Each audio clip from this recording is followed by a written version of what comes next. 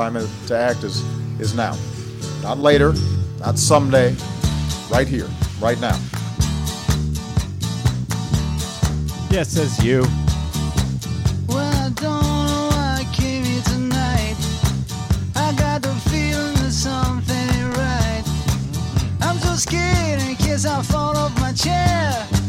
And I'm wondering how I'll get down the stairs.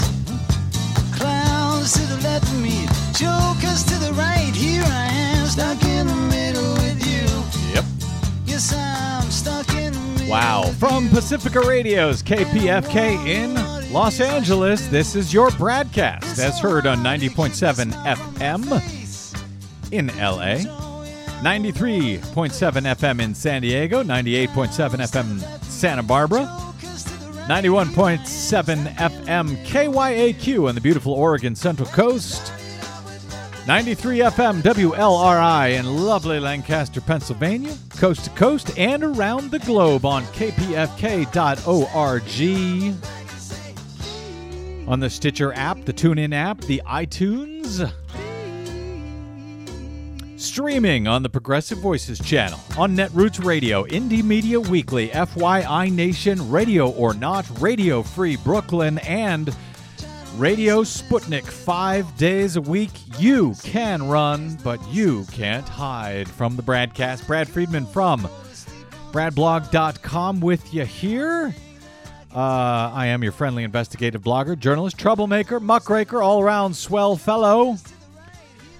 Joining you once again, thank you for joining me and spending a portion of your day with us, or day or night with us today. We've got so much show, you may need to wrap up some of it into a bag and enjoy some tomorrow. I don't know. It's a big show. Things are kind of blowing up today in regard to what we have been covering over the past almost a week now concerning the gubernatorial race in Kentucky. Concerns about those results, where the Democrat was set to win and ended up losing in a landslide, and yet no one has bothered to actually count the ballots. They're just relying on oft-failed, easily manipulated computer counts of those paper ballots in Kentucky, and got some amazing reaction over the past let's say 24 hours. Some amazing reaction that I've gotten from some people, from some progressives, actually. I'll talk about that in a little bit. An amazing development in Kentucky itself concerning one of the pollsters in that race who had predicted that Democrat Jack Conway would defeat Republican Matt Bevins, only to learn afterwards that at least the computer-reported results tell us that the Republican Matt Bevin won. So an amazing development, I think, there. And I'll talk about that in a little bit. But a lot of people a lot more people in any event are paying attention to this story. I was on my friend Tom Hartman's show talking about it earlier today. So we will get to that. We will get to all of those new developments. But some breaking news today on the Keystone XL pipeline. Now, Desi Doyen, hi Desi Doyen, our Hello. producer Desi Doyen, and the managing editor of our Green News Report. Des, I knew something was up on this a few days ago. The day that this started, and we talked about it on this show, that everybody was saying originally, TransCanada, the owner of the Keystone XL pipeline that would ship dirty tar sands oil from the tar sands oil fields of Alberta, Canada, down to the Gulf of Canada, out... Gulf of Mexico. What did I say? Gulf of Canada. Gulf of Mexico. Right. Across the Midwest. We have to start today's show completely over. The Gulf of Mexico. Down to the Gulf of Mexico, and then ship that oil out to other people. Not even to us. Not even for use really here in the U.S. The day that it happened, that TransCanada had made this unusual request to the Obama administration, to the State Department, to say, hey, we don't want, never mind that whole approval process thing that we've been spending millions on, we've been working for years on, never mind that. We don't want you to make your final decision. When that came out, I knew something was up because I've got one of these apps on my smartphone, my iPhone, an AP app, which, sends out headlines, breaking news headlines. AP put out the breaking news that TransCanada, and I don't have the exact words here, but the headline was TransCanada stops review of the Keystone XL pipeline, or they stopped their review request from the Obama administration, something like that. And then just seconds later, there was a correction issued by AP over the same iPhone headline, and it says, correction, TransCanada asking the Obama administration to stop the review. In other words, they hadn't stopped their application. They were asking the State Department to, hey, please don't make a decision. Please stop. So somehow someone got to them, I guess at TransCanada or the administration, and said, no, TransCanada cannot stop this on their own. It's not up to them. It's up to us at the State Department, where they have applied and requested this approval to run this pipeline from Canada down to the U.S. So I knew something was up, and I thought, oh, well, and all the media were announcing Keystone XL is dead. I said, maybe it's not dead. Maybe the Obama administration is going to continue the review process and then make their determination so that it can't be so easily picked up with the next president, as TransCanada was clearly trying to do. Right. And it looks like you were right. And it looks like that's what happened. Today, President Obama came out and announced that Secretary of State John Kerry at the State Department had made his decision and had decided to not approve TransCanada's application. And the president came out in a press conference at the White House on Friday and said the following. This morning, Secretary Kerry informed me that after extensive public outreach and consultation with other cabinet agencies, the State Department has decided that the Keystone XL pipeline would not serve the national interests of the United States. I agree with that decision. For years, the Keystone pipeline has occupied what I frankly consider an overinflated role in our political discourse. It became a symbol too often used as a campaign cudgel by both parties rather than a serious policy matter. And all of this obscured the fact that this pipeline would neither be a silver bullet for the economy, as was promised by some, nor the express lane to climate disaster proclaimed by others.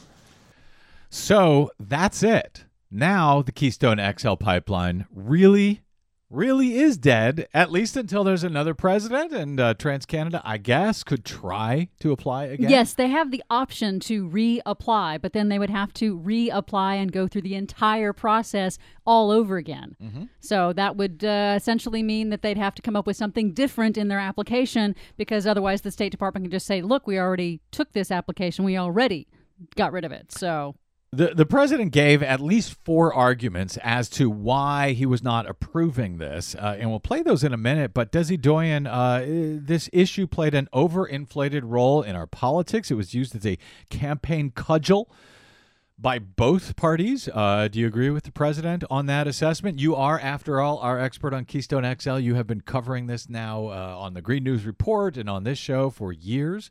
What are your thoughts on that? Well, I disagree with the president that it was something that shouldn't have been a partisan political cudgel. Yeah, it did become almost a purely political tool that was used by both sides. One had the facts on their side, which would be the environmentalists who criticized the outsized, completely mythological jobs claims that the supporters were putting forth. But I disagree with them on the political part of it. But yeah, it did become that. Well, I think what he was trying to say there that so much of this tar sands, this filthy, dirty tar sands oil is going to be extracted anyway and sent out, if not by pipeline down to us, then by train, truck, other methods. So it won't stop those tar sands from being exploited simply because we're not approving the pipeline, correct? That's right. But it does help to curb the exploitation of the tar sands, because without an easy and cheap, this is a big deal, cheap way of getting it out to foreign markets, that forces Canada to find other ways to do so, and they are having a great deal of difficulty in Canada with getting new pipelines out to the foreign markets. Because nobody wants this dirty tar sands oil, which is different than regular crude oil. Nobody really knows how to clean it up. Nobody wants these pipelines over their lands, over their aquifers, their drinking water, their farmlands, and so forth. All right, I want to get into, you had mentioned the jobs claims, the ridiculous, frankly, ridiculous jobs claims. Guys like Speaker Paul Ryan, our new Congressman Speaker from Wisconsin, he called the decision, quote, sickening. Talk about overinflated role. Sickening. And he said that Obama is squashing, quote, tens of thousands of good-paying jobs. Really? We'll talk about that in a second. Here's more from the president on his reasons why he was nixing this pipeline. First, the pipeline would not make a meaningful long-term contribution to our economy. So if Congress is serious about wanting to create jobs, this was not the way to do it. If they want to do it, what we should be doing is passing a bipartisan infrastructure plan that in the short term could create more than 30 times as many jobs per year as the pipeline would, and in the long run would benefit our economy and our workers for decades to come. Well, that'd be a good idea. Second, the pipeline would not lower gas prices for American consumers. In fact, gas prices have already been falling steadily. So while our politics have been consumed by a debate over whether or not this pipeline would create jobs and lower gas prices, we've gone ahead and created jobs and lowered gas prices. Third, shipping dirtier crude oil into our country would not increase America's energy security. What has increased America's energy security is our strategy over the past several years to reduce our reliance on dirty fossil fuels from unstable parts of the world. 3 years ago, I set a goal to cut our oil imports in half by 2020. Between producing more oil here at home and using less oil throughout our economy, we met that goal last year, 5 years early. In fact, for the first time in 2 decades, the United States of America now produces more oil than we buy from other countries. Now, the truth is, the United States will continue to rely on oil and gas as we must transition to a clean energy economy. That transition will take some time. But it's also going more quickly than many anticipated. Our biggest and most successful businesses are going all in on clean energy. And thanks in part to the investments we've made, there are already parts of America where clean power from the wind or the sun is finally cheaper than dirtier conventional power. The point is, the old rules said we couldn't promote economic growth and protect our environment at the same time.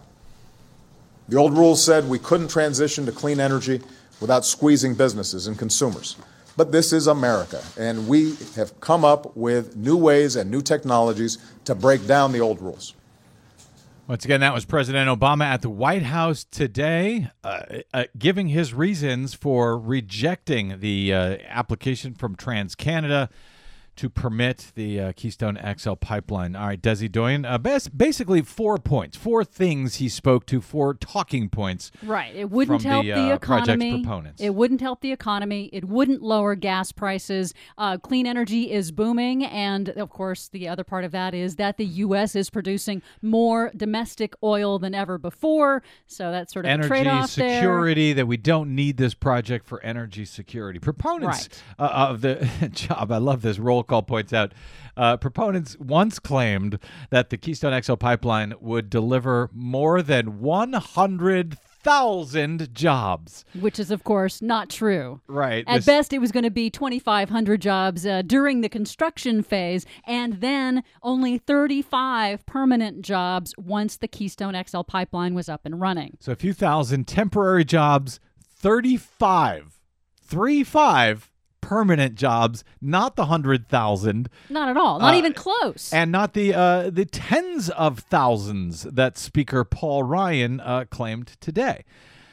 Those were just not true. And that came from the TransCanada themselves. They admitted it. The State Department, who otherwise said, you know what, this it won't have a huge effect on the environment. They also found that it would only be 35 permanent jobs. That's true. They found it would only be 35 permanent jobs. But when they were referring to the impact of the Keystone XL pipeline on the climate, that was based on the State Department's assessment that the tar sands would be developed no matter what. And this is not turning out to be true. It is turning out that by the fight against the Keystone XL pipeline and against other pipelines in Canada, that the tar sands are not developing as quickly as much as the State Department estimated. So in that respect, even though that's what the State Department predicted, they were wrong. One of the other things proponents have said that it will lower gas prices. All of this crude coming in via the pipeline, why would that not lower gas prices for everyone here in America, Des? Because oil is sold on the global market. So having this additional amount of oil on the global market would generally lower oil prices, but it would not lower oil prices for folks in the Midwest. And that has to do with a glut of oil being stored in Cushing, Oklahoma. This Keystone XL pipeline would have helped relieve that glut. Without a glut, you can raise prices. So that's how all of that would have unfolded had the Keystone XL pipeline been actually built. Now, the president did mention one big final number 4 reason for rejecting the pipeline, and that was U.S. leadership globally on climate change. America is now a global leader when it comes to taking serious action to fight climate change. And frankly, approving this project would have undercut that global leadership. And that's the biggest risk we face. Not acting. Today, we're continuing to lead by example. Because ultimately, if we're going to prevent large parts of this earth from becoming not only inhospitable, but uninhabitable in our lifetimes, uninhabitable. We're going to have to keep some fossil fuels in the ground rather than burn them and release more dangerous pollution into the sky. As long as I'm President of the United States, America is going to hold ourselves to the same high standards to which we hold the rest of the world. And 3 weeks from now, I look forward to joining my fellow world leaders in Paris, where we've got to come together around an ambitious framework to protect the one planet that we've got while we still can. If we want to prevent the worst effects of climate change before it's too late, the time to act is now. Not later, not someday, right here, right now. Uninhabitable, he says. You highlighted that, Desi Doyen. I think that's a pretty big deal for the President of the United States to come right out and say, hey, our studies are showing that if we keep going with business as usual, we will render parts of the planet uninhabitable. Well, the folks at the Heartland Institute disagree with you and the president, Desi Doyen. Shocker. These are, of course, the top of the line, excellent climate change deniers, the world-class leading deniers at the Heartland Institute, funded in no small part by the Koch brothers, I believe. Yep. ExxonMobil and those guys who are now being investigated for having known about climate change, but funded a climate the change Heartland denial Institute and others. Yeah.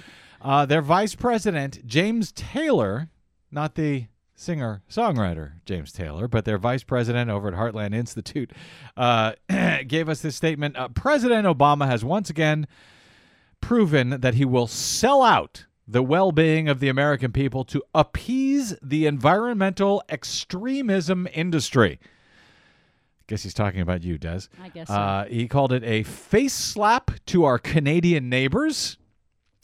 Our Canadian neighbors, of course, include Justin Trudeau, the new prime minister up in Canada, who said, yeah, this isn't worth fighting about, and the new premier of Alberta, Canada, where the tar sands are, who says, yeah, we kind of need to move away from all of this fossil fuel stuff. Yeah, President Obama mentioned that he spoke with Prime Minister Trudeau before making this public announcement, and they both agreed that they have a very close friendship and that this is fine. This is not a big deal. No, it's a face slap. And, says Heartland, and President Obama would rather sacrifice American jobs, American energy security, and American military security, says the Heartland. Speaking of, overinflated roles and campaign cudgels. Not sure what he's referring to with the American military. Are we planning on invading Canada for their tar sands or Well, something? no, because this only means we've got to go have more foreign wars because we're not enjoying all of this tar sands oil That's coming right. from. You're right. I forgot. The sun doesn't shine here. The wind doesn't blow here. We have no other options for energy than oil. Well, and also we have other options other than pipelines.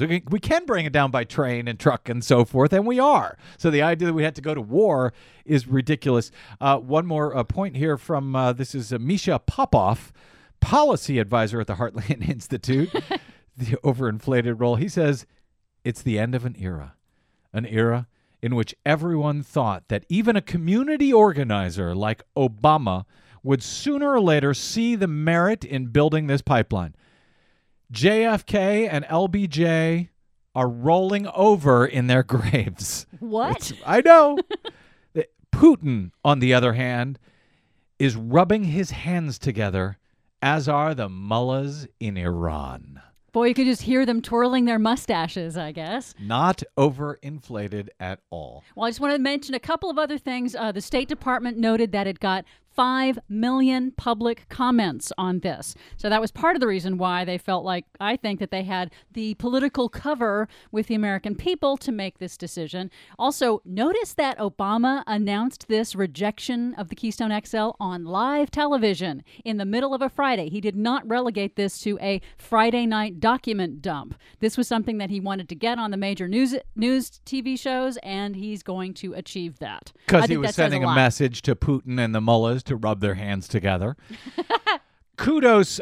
We mentioned this, I think, yesterday, but we should mention it again. Kudos to all of the activists and organizers. Whether you agree or not, this once again underscores that you can take on the most powerful interests in the whole wide world if you get together, if you organize, if you get your facts straight. So, kudos to all of those who wrote about, who organized, who marched, who protested, who got arrested in the effort to raise awareness and to stop what they saw, frankly, truly or not, as an environmental threat. They believed that it was, and they made their case out, in public. And also some fantastic scientists, former NASA scientist James Hansen, I think, deserves a lot of credit here for sounding the alarm bell, not only about global warming back in the late 80s, but when it came to these tar sands oil and the pipeline, he said, if this is fully, was the quote? If this is fully utilized, exploited, it'll be game over for the climate. Game over for the climate.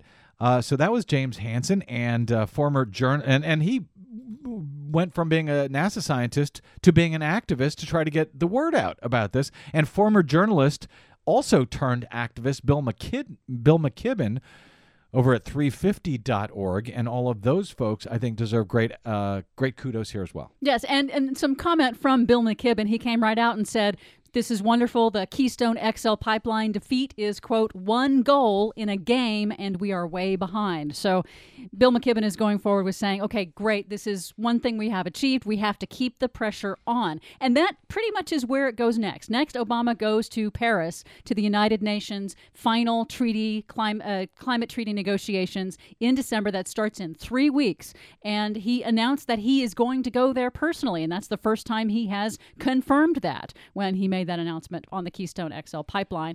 So there's that. And also for environmental groups, they are pretty much all saying, okay, this could be the turning point. From now on, however, all major government infrastructure decisions really do need to be made through the lens of climate change, as in all new major infrastructure investments should be looked at for their impact on climate change, helping us adapt to climate change, helping us mitigate our emissions, and build resilience for what's to come.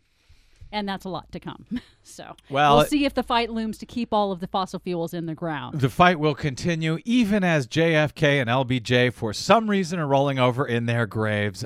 Thank you for your great coverage on this, Desi Doyen, for so many years, for bringing this to my attention. When we started covering this, I think people had no idea what Keystone XL was.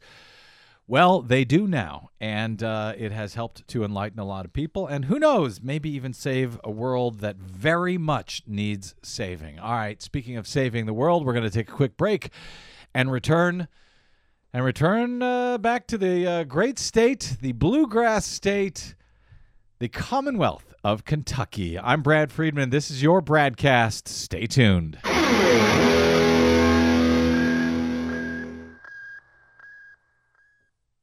Hi, this is Desi Doyen from the Green News Report and the BradCast, both brought to you without corporate or political influence. Why? Because we rely on you to help keep us completely independent. Please drop by bradblog.com/donate today and help us stay on your public airwaves. That's bradblog.com/donate. You'll thank yourself later. I'll thank you now.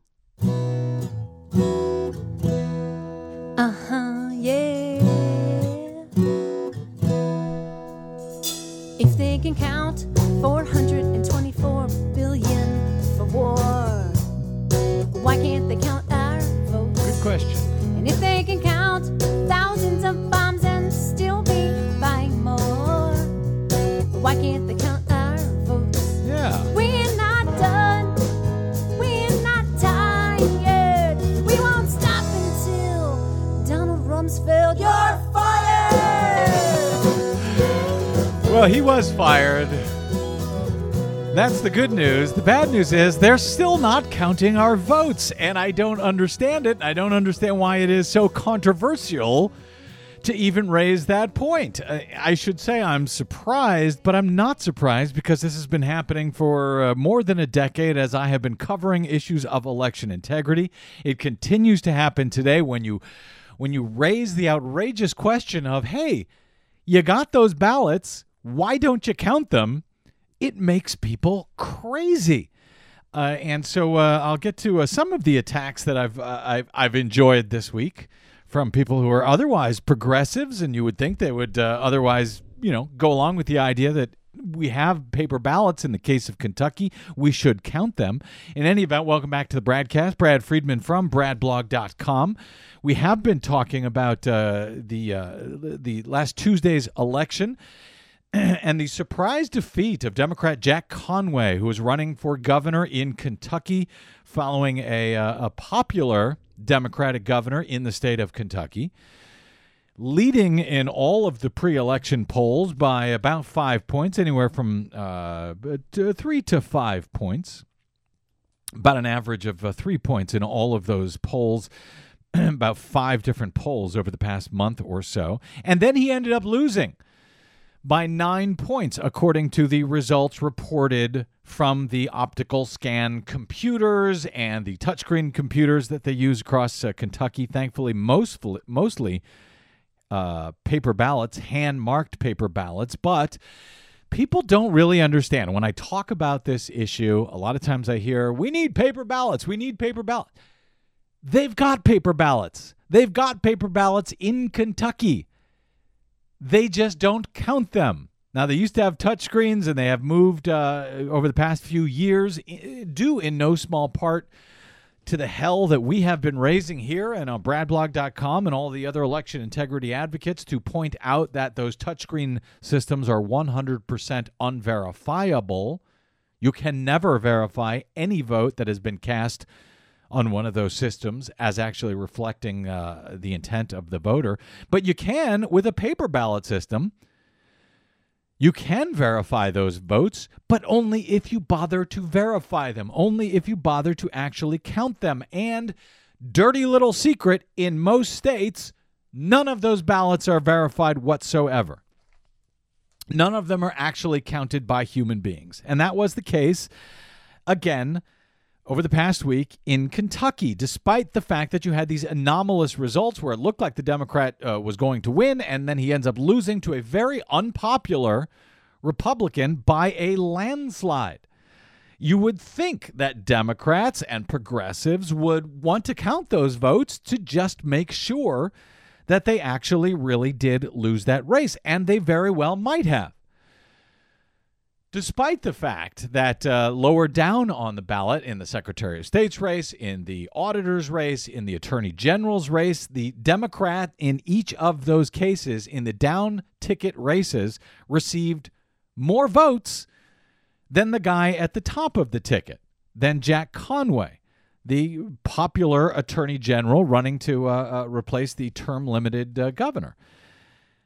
But for some reason, even bringing up that point, even saying, hey, why don't we count those ballots, this drives people crazy. And this makes people charge me as being a conspiracy theorist. Now, I could point to actual criminal conspiracies. And actually, even in the state of Kentucky, I talked about this a little earlier today on Tom Hartman's program about the top election officials in Clay County, Kentucky, who were arrested and charged and convicted back in 2009 of gaming elections, of election fraud, insiders, the county clerk, the district court judge, the school superintendent, all these members of the election board in Clay County, Kentucky, who were arrested and charged with election fraud, with buying and selling votes, and, yes, manipulating electronic voting systems in Clay County, Kentucky. They were sentenced to collectively 156 years in prison for doing so, just a few years back. An actual criminal conspiracy. So, yes, it does happen. In this case, I'm not charging that there is any criminal conspiracy. I don't know. And neither do those Democrats, like the Democrats who I spoke with yesterday at the State Democratic Party, who said, well, Jack Conway lost. Democrats lost. They don't know that.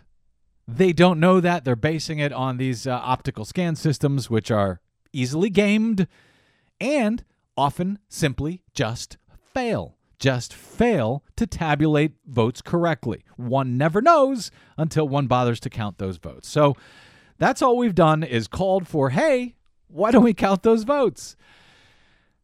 Incredibly, not incredibly, this happens all the time whenever I point this out. I was got some fun tweets last night from from several people, one by the name of Joe Sonka, who is an expert, apparently, he tells us, in Kentucky politics. He writes over at InsiderLouisville.com, so he's a Kentucky political insider, a hired gun, he calls himself.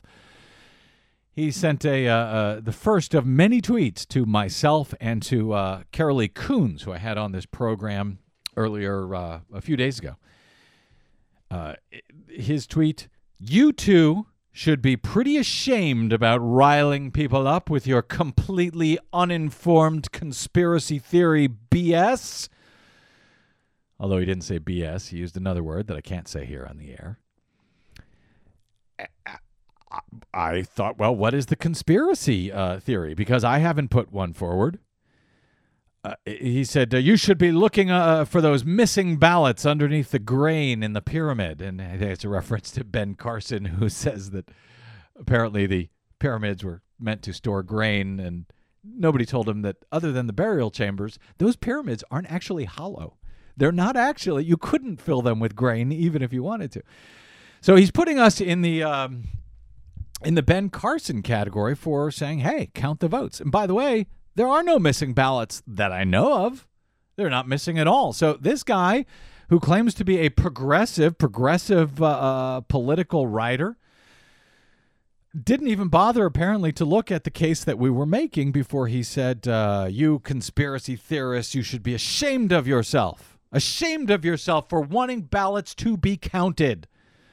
Publicly counted. So that the winners and the losers could all know who actually won and who actually lost. And you could tell people like me to go to hell with these crazy arguments. Because, you counted the ballots in front of people in a democracy. So it's amazing how touchy people get about this. Anyway, it's not enough to vote on a paper ballot. Then you have to actually transparently count them. And then we can know what's what. But progressive journalists apparently don't understand that. Journalists as a whole don't understand that. And this is what an incredible development here in this story. The Lexington Herald leader put out a note to readers on what they call the Bluegrass poll. This is their poll that they do with Survey USA. It's a well-respected poll. And the editor of the paper, Peter Baniak, Baniak. Baniak? Yes. Baniak the Maniac, as they call him. I don't know that they call him there. I just said that. So he puts out this paper, this note to readers following the polling that they did. Now, the Courier Journal poll, I think this is theirs, the Survey USA poll, found that Conway, just days before the election, found that Conway would win this election by 5 points. And instead, he ended up losing it, according to the reported results, by 9. So that's a 14-point swing in the polls. But they weren't. Survey USA wasn't the only one to find that. Western Kentucky University found Conway by 5. Mason-Dixon early in October found Conway by 2. And all of those pollsters use independent polling methods to come to their results. And they're generally transparent methods. They tell everyone how it works. They each use their own methodology. And they all came to essentially the same results, that Conway was going to win. It would be tight, but he was going to win instead of this landslide loss. Well, Peter Baniak, the editor of the Herald Leader, puts out this note to our readers. The wide gulf between the results of Tuesday's election races and the most recent Bluegrass poll is a source of frustration for the Herald Leader and its media partners, as well as our pollster, Survey USA, especially after a similarly huge difference in last fall's U.S. Senate race. Now, in that race, they predicted that Majority Leader Senator Mitch McConnell was going to win, but not by as much as he ended up actually winning, according to the unverified computer results last year. Baniak goes on to say, as a result, we are rethinking our approach to election research and plan to make changes for future campaigns. Depending on how we proceed, we will look for a new research firm and no longer will use Survey USA. The Bluegrass poll has long been an important public service that we have been proud to present because of the insights it provides into races and issues, but changes in the electorate, particularly in Kentucky, have made polling more challenging, and such polls may no longer be the best way to gain an understanding of issues shaping voters' decisions. In other words, they are firing Survey USA, and they are saying pre-election polls may not be the best way to go about things. Maybe we shouldn't even take pre-election polls at all anymore. Baniak goes on to write, Survey USA has been a solid polling partner for us and many other media organizations. After last fall's Senate race, Survey USA worked to adjust its methodology to accommodate the changing Kentucky electorate. In its defense, they say, we have heard that of all other polls conducted by candidates or others before Tuesday's election, none hinted at the wide margin Matt Bevin, the Republican, would ultimately receive. So all of the other polls found the same thing, but they're firing their pollster anyway, instead of asking themselves, was the pollster wrong, or are the reported results of the election wrong? Maybe we should try to find out. Maybe the one group of unverified numbers, that's the actual results from Election Day, maybe we should make sure as journalists that the computers got it correct, that they got it right. Maybe we should have human beings count those ballots. Baniak goes on to say, we recognize that the integrity of our news organizations depend on delivering useful information and insights, and we remain committed to ensuring that we do. Fine, Mr. Baniak, please. Go count the ballots. Make sure the results as reported are correct instead of firing your pollster. Now, we've invited Peter Baniak on the show. We haven't heard back from him yet That's today, right. They have not yet responded to requests for comment or anything, actually.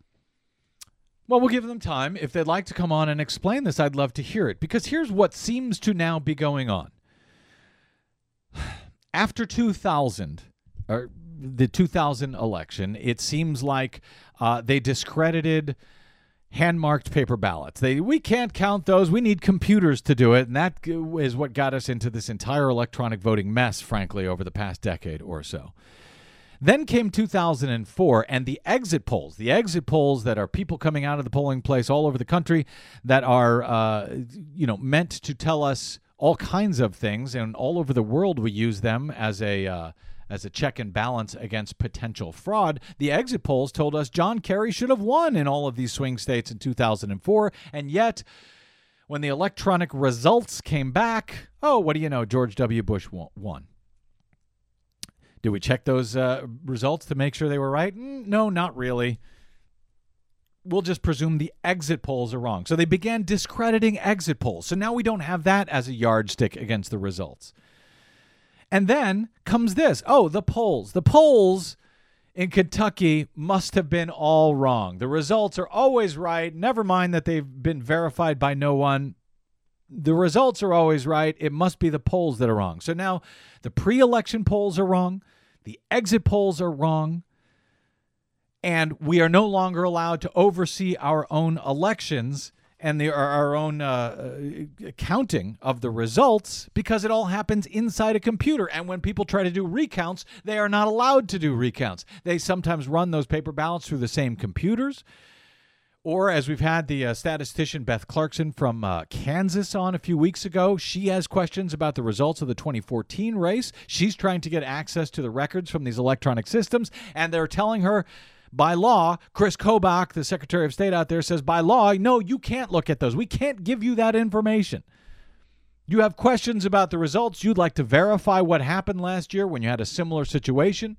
Sam Brownback, the governor, Republican governor out there, and the Republican Secretary of State, Chris Kobach, both looked like they might not win, and they ended up winning in landslides. So you'd like to check that result? Sorry, you can't. Oh, and by the way, the polls are no good. The exit polls are no good. You have to trust us. It's a trust us democracy. That is not how democracy works. Democracy is about oversight and transparency. And this is the most important element of our democracy. The right to vote is the one that protects all of the other rights. And these are, life and death decisions about war, decisions in Kentucky about nearly 500,000 people who the Republican candidate had promised to throw off of their health care. He was going to get rid of the Obamacare Medicaid expansion in the state of Kentucky that almost 500,000 people are currently enjoying. They may now be thrown off those rolls. They may now lose their access to health care, 500,000 people in Kentucky. So these things matter. Don't you think we should take the time to count them, to count the ballots, to find out if they got it right? Now, earlier, I think it was last Monday, we had John Brakey, a great election integrity from the great state of Arizona. He works down in Pima County, Arizona. That's Tucson. And he was at the pre-election testing for their machines in Pima County in Tucson, where last Tuesday they had some $800,000 worth of bonds up for initiatives. I think it was about 7 or 8 different initiatives on the ballot for developers who wanted to, develop various things. They're going to borrow $800,000 in bonds. Well, he was at the pre-election testing, logic and accuracy testing, they call it, on the day prior to the election, or actually prior to the counting of absentee ballots that was going to begin a few days before. And members of both Republicans and Democratic parties were there to watch the testing. The testing went fine, and then John Brakey went home. And he was going to write a report about what he saw, and he turns on the webcam, and what do you know? There's an election official who is breaking into the server, an insider, an election official breaking in to the tabulator, the central tabulator, breaking the security seal after the parties have left, after the public testing is over. They're not supposed to do that. Thankfully, he was able to watch the security cameras, and he caught them, and Brad Nelson, the election director in Pima County, admitted that, yes, he wasn't supposed to do that, and yes, he was caught. Here's Brad Nelson, election director from Pima County, Arizona, telling KOLD, yeah, that happened. That was a break in our usual protocol, but not illegal. That individual has been informed on what the proper procedure was, and that individual was actually with another individual at the same time, so he wasn't in there by himself, and all members who work in this room have been told and reinforced on what the protocol was. Now, Brad Nelson went on to say that nothing happened here. It was just the employee. He was zeroing out the server from the test ballots after the public testing. He was going in and zeroing them out before the actual counting of actual ballots would begin. At least that was his explanation to KOLD's reporter. Now, inside the county room there at the election center, there's a webcam and anyone can watch. And a citizen took a picture of what he saw. It was a Pima County elections employee at an open computer server cabinet in the ballot counting room after the system had been tested. Now, we're told the worker had gone into the cabinet yesterday to zero out the machine so real ballots could start to be counted today. Well, so that's fine. That's Allison Miller from KOLD. She accepts the description by Brad Nelson, and that description may be true. The only problem is, as John Brakey who found out, and as he noted, where is it here? Do I have it? That was the claim. The claim was that they were just zeroing out the ballots after the testing. Here we go. The only problem is that the tabulation computer was zeroed out at 10:31 a.m., according to a report on the Pima County website. That's just after the logic and accuracy test. It was zeroed out at 10:30 a.m. The election worker that John Brakey saw breaking into the tabulation computer was at 3 o'clock p.m., 3:03 p.m., 5 hours later that day. So what was he doing in there? Why was he doing that? We don't know. And election officials should not be breaking into security seals. And Democratic and Republican observers alike have no idea what they're looking at when they are observing these things, because you can't see inside a computer, and they're not computer scientists, and they don't understand what the concerns are. Here was the Republican observer, Karen Shute, after she was told about the break-in. And by the way, they had to redo all the testing because of it. So Karen Shute, I think is the way you say her name. She was the Republican observer in Pima County. Here was her response to the break-in. And bear in mind, it was done prior to any ballots being tabulated, too. So it's not like there was any data in there that could have been manipulated at that point. Of course. There was nothing there. It was just test ballots. No, of course there is data. If you're going to game the computer, if you're going to tell it to read the ballots incorrectly to give you the results that are shaved off here or there, that's how you do it. You would implant a computer program at that point before ballots are counted, but after the party observers have been in there to see that everything is on the up and up. They have no idea. That's the Republican observer, and the Democratic observer in this case was no smarter. I think people can have a great deal of confidence that the ballots are being counted correctly. They're all being counted. They'll be counted until the last ballot is done after the election. No, you can't have confidence in a computer-tallied election unless you count the paper ballots yourself. Because computers get it right, computers get it wrong, computers can be gamed, computers simply fail. There is no way to know unless you count those ballots. So for those people who are mad at me for pointing it out, for those progressive journalists out there who tell me I should be ashamed of myself for pointing these things out, what the hell is wrong with you people? Don't you understand how this works, how this should work in a democracy? Again, I have no idea whether ballots were counted accurately or not in Kentucky. But neither do you. Neither do the voters of Kentucky. Neither do the editors of the Herald Leader, who have fired their pollster who had the same results as all of the other pollsters. I'm sorry to have to repeat it over and over and over again. But in Kentucky, count the ballots. And oh, by the way, down in Louisiana, they're having another governor's race in a few days. November 21, I think it is, couple of weeks. Right now, the Democrat is leading by about 20 points. And if the Republican wins, will they say, oh, the pollsters, damn them, they got it wrong. And that Brad Friedman and his bradblog.com and his election integrity friends, they can all go to hell. Is that what they'll say? Yeah, they probably will. And you know what I'll say? I don't give a damn. I'm still going to call out the bad guys and call out what's right and what's wrong. And what's right in this case is counting the goddamn ballots. This is your BradCast. I'm Brad Friedman. Stay tuned.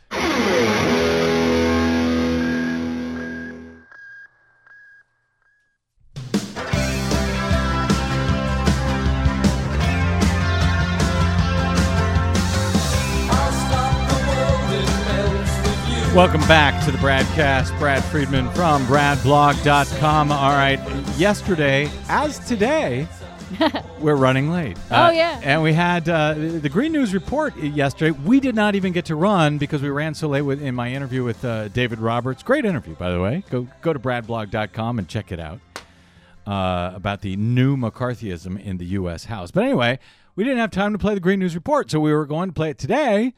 But today's Green News Report, or yesterday's Green News Report, is already kind of out of date. But that's okay. We'll play it anyway. All right, We'll play it anyway. It's kind of out of date because, to repeat our top story today, President Barack Obama has finally, once and for all, rejected TransCanada's application for the Keystone XL pipeline, which he had not yet done during yesterday's Green News Report. A good profit is profit that comes from contributing to society. Koch brothers claim they are environmental stewards. It is said, if you find yourself in a hole, quit digging. New legislation to stop all fossil fuel extraction on public lands. More bad news for Volkswagen. Plus, we have told TransCanada that the review process is going to continue. U.S. State Department rejects TransCanada's request for a pause on the Keystone XL pipeline. All of those stories and more straight ahead. From BradBlog.com, I'm Brad Friedman. And I'm Desi Doyen. Stand by for 6 minutes of independent green news, politics, analysis, and snarky comment. I tried to jump in. I said, Jake, you want a skeptic? I'm right here. Oh, did Jake ignore you, Ted Cruz? So will we. This is your Green News Report.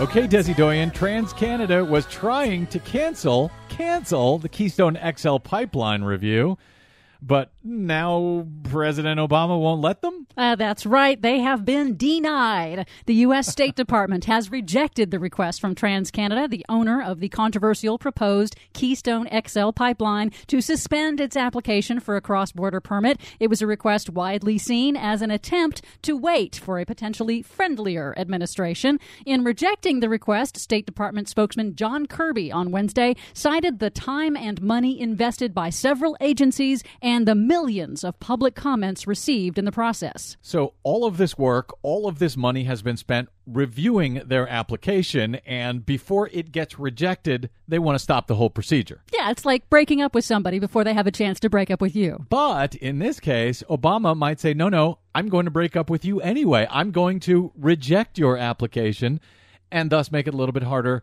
for the next president to come along and approve it. That's right. That's exactly what he's doing. Well, that's fun. Meanwhile, scientists say that to prevent catastrophic climate change, 80% of the world's remaining fossil fuel reserves must remain in the ground unburned. And to that end, Democratic Senator Jeff Merkley of Oregon and Independent Senator and Democratic presidential candidate Bernie Sanders of Vermont introduced the Keep It in the Ground bill in the U.S. Senate on Wednesday. It would prohibit all new leases to extract fossil fuels on public lands, not to reduce fossil fuels from public lands, but to eliminate them. In a press conference, Senator Merkley called it a crucial step to action on climate change. Let's take on this climate change challenge. Let's make our federal lands off limits, and let's do the smart thing and keep it in the ground. The bill would also ban new offshore drilling in the Atlantic Ocean and in the Arctic and would help transition fossil fuel industry workers. The bill isn't likely to go anywhere in the Republican-controlled Senate, but as they say, it does begin the process of educating the American people about what we have to do. So what's it called again? The Keep It in the Ground bill. Kind of sounds like Keep It in Your Pants bill, but I won't mention that. Please don't. I won't. More bad news for Volkswagen. Remember, German automaker Volkswagen was caught red-handed last month using software to cheat U.S. emissions tests on as many as 11 million Volkswagen brand diesel cars since 2009. Now, this week, Volkswagen voluntarily has halted sales of its Porsche brand SUV in the United States after the Environmental Protection Agency said it found similar cheat software on those models. But wait, there's more. Volkswagen has also admitted this week that it underestimated the actual carbon dioxide emissions and fuel consumption in regulatory filings, affecting some 800,000 vehicles in Europe. Volkswagen says it deeply regrets this newest mistake. Doesn't anyone check their claims when they make them, or is this completely self-regulated? Often, car makers are allowed to submit their own tests for certification. Nothing like voluntary self-oversight. Finally, some fact-checking for MSNBC. In what I think is a fawning interview with billionaire Koch brother Charles Koch this week, the hosts of MSNBC's Morning Joe did not challenge the abysmal environmental record of the Koch brothers' businesses when Charles Koch claimed his idea of success includes protecting the environment. For a business, this means producing products and services that your customers value more than the alternatives, while more efficiently using resources and being among the safest and environmentally protective producer. For the record, Koch Industries is not among the safest and environmentally protective producers. Koch Industries has a long history of profiting from egregious violations of environmental laws. Koch Industries pled guilty for several massive toxic benzene releases in Texas and covered it up. They contaminated Oklahoma's groundwater with jet fuel and toxic oil wastewater and cheated Native Americans out of royalties from oil and gas on tribal lands. Other than that, the Kochs are fantastic, totally responsible, and great for the environment. Keep it in your pants. For much more on all of our stories today and the ones we couldn't get to, check out our website at greennews.bradblog.com. Find us and follow us on the Facebooks and the Twitters at Green News Report. I'm Brad Friedman. And I'm Desi Doyen. And this has been your Green News Report. We are caught up in your love affair, and we'll never be royals. It's a run in our blood. That kind of luck's just ain't for us. Well, thank you very much, Desi Doyen. Well, yes, indeedy. For yesterday's news today. You're well welcome. Done. All right. Thanks, of course, to Desi, our producer, to our booking goddess, Cynthia Cohn, to all of you for spending a portion of your day or night with us. It is greatly appreciated. If you missed any portion of today's broadcast, you can download it as ever at bradblog.com, along with any and all of our BradCast episodes. You can stop by iTunes, get them there as well if you like, and give us a good review while you're there. Help get the word out about the BradCast and put down these knuckleheads who are, challenging us, which we love, but refusing to come on the show and talk about it. We'd love to have you, brother. Anyway, you can follow us on the Twitters and the Facebooks at The Brad Blog. And, of course, you can drop us email anytime, bradcast@bradblog.com. All right, we'll see you again soon. Until then, I'm Brad Friedman. Good luck, world.